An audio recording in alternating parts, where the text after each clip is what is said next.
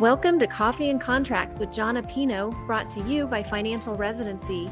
John owns Contract Diagnostics and is an expert on physician contract negotiation and compensation review. If you have an idea for a podcast or a question you would like for him to answer on one of his shows, please email podcast@financialresidency.com. Now grab your cup of Java and get ready for Coffee and Contracts with John Apino. Hey everybody, it's John with Contract Diagnostics. Another episode for Coffee and Contracts, and thought today we would just go through some of the questions that we had on one of our recent webinars. We do give webinars usually 4 or 5 times a year here at Contract Diagnostics for everybody. We also offer specific ones, of course, that we do for programs, whether it's your residency program or your fellowship program. We do state associations, we do massive associations like the American Academy of Pediatrics or the American College of Cardiology, among others. So if we can help educate anybody in your particular world, feel free to give us a call here and we can set something up. But today I thought we'd just run through a couple of quick questions that we had on one of our last ones. And the first one is, it just talks about termination, okay? Is termination for, quote, good cause standard language that you see on physician contracts? And it is. In termination, which we've had previous episodes on before, in termination, we generally see no-cause terminations by both parties. Problem if it's only one party or no parties.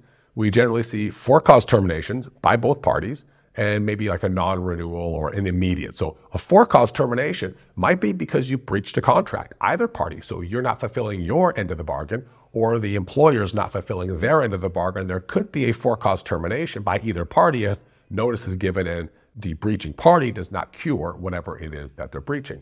But we also see immediate terminations in contracts, and that's where it just says a physician might be terminated immediately if one of these things happen. It could be 3 things, it could be 20 things. So know what type of items are in your contract for immediate or automatic termination.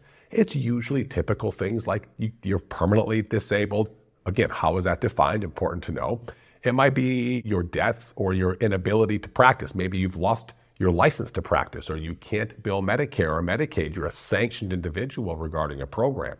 Maybe you've been kicked off the medical staff, or there's been something other that's gone on. So it's important to understand all the termination clauses, but the question was, is it common for a for-cause termination to be in an agreement? And the answer is absolutely. The next question that we'll go over is, it just says, what's your thoughts on a high productivity compensation model, but with a salary cap? And this is interesting. We see lots of different compensation models. We could talk for hours and hours and hours on compensation models. But a high productive model is, a salary, maybe an RVU bonus, maybe a quality bonus, maybe there's other types of bonuses in there. There might be pay for mid-level supervision. There might be, administrative pay. There might be medical director pay. There's all types of things that could go into what I would consider a high production model plan. But if you have a compensation cap on your contract, it's important to know how they define the cap, right? Is it 75th percentile of MGMA? If so, which portion of MGMA? MGMA has so many data points for your particular specialty. Is it all practices? Is it regional specific? Is it hospital based?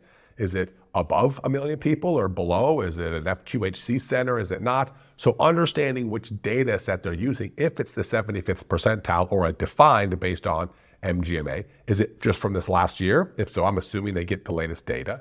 Is it a rolling 3 years average? Is it a blend of multiple data sets? I've seen anything from the median or 75th percentile of MGMA to 120% of the 90th percentile of MGMA for a compensation cap. They may just put a dollar amount in there. You will not earn over this amount. And if that's the case, I would definitely dig into that with the employer. What would happen if I'm approaching the cap? Has anybody ever hit the cap in the past? And if so, what did you guys do? I think these are super important questions that we get asked on these talks. Again, is it common to see it? It is, if that's the question. So what do you do about it, okay? And we feel like a lot of due diligence is necessary if there is in fact a compensation cap. It might be because they've had an issue in the past with fair market value, or maybe their attorneys there want to make sure that they feel protected as far as overpaying physicians for work done. So definitely, if you have a compensation cap, dig into it, talk with the employer. And if we can help with anything here at Contract Diagnostics, just reach out. We'll be here, and I'll keep reviewing these questions as we go to different sessions that we can help you guys with. Thank you for listening to Coffee and Contracts with John Apino. If you need a contract reviewed or want to know if you're being paid fairly, go to contractdiagnostics.com. See you next time.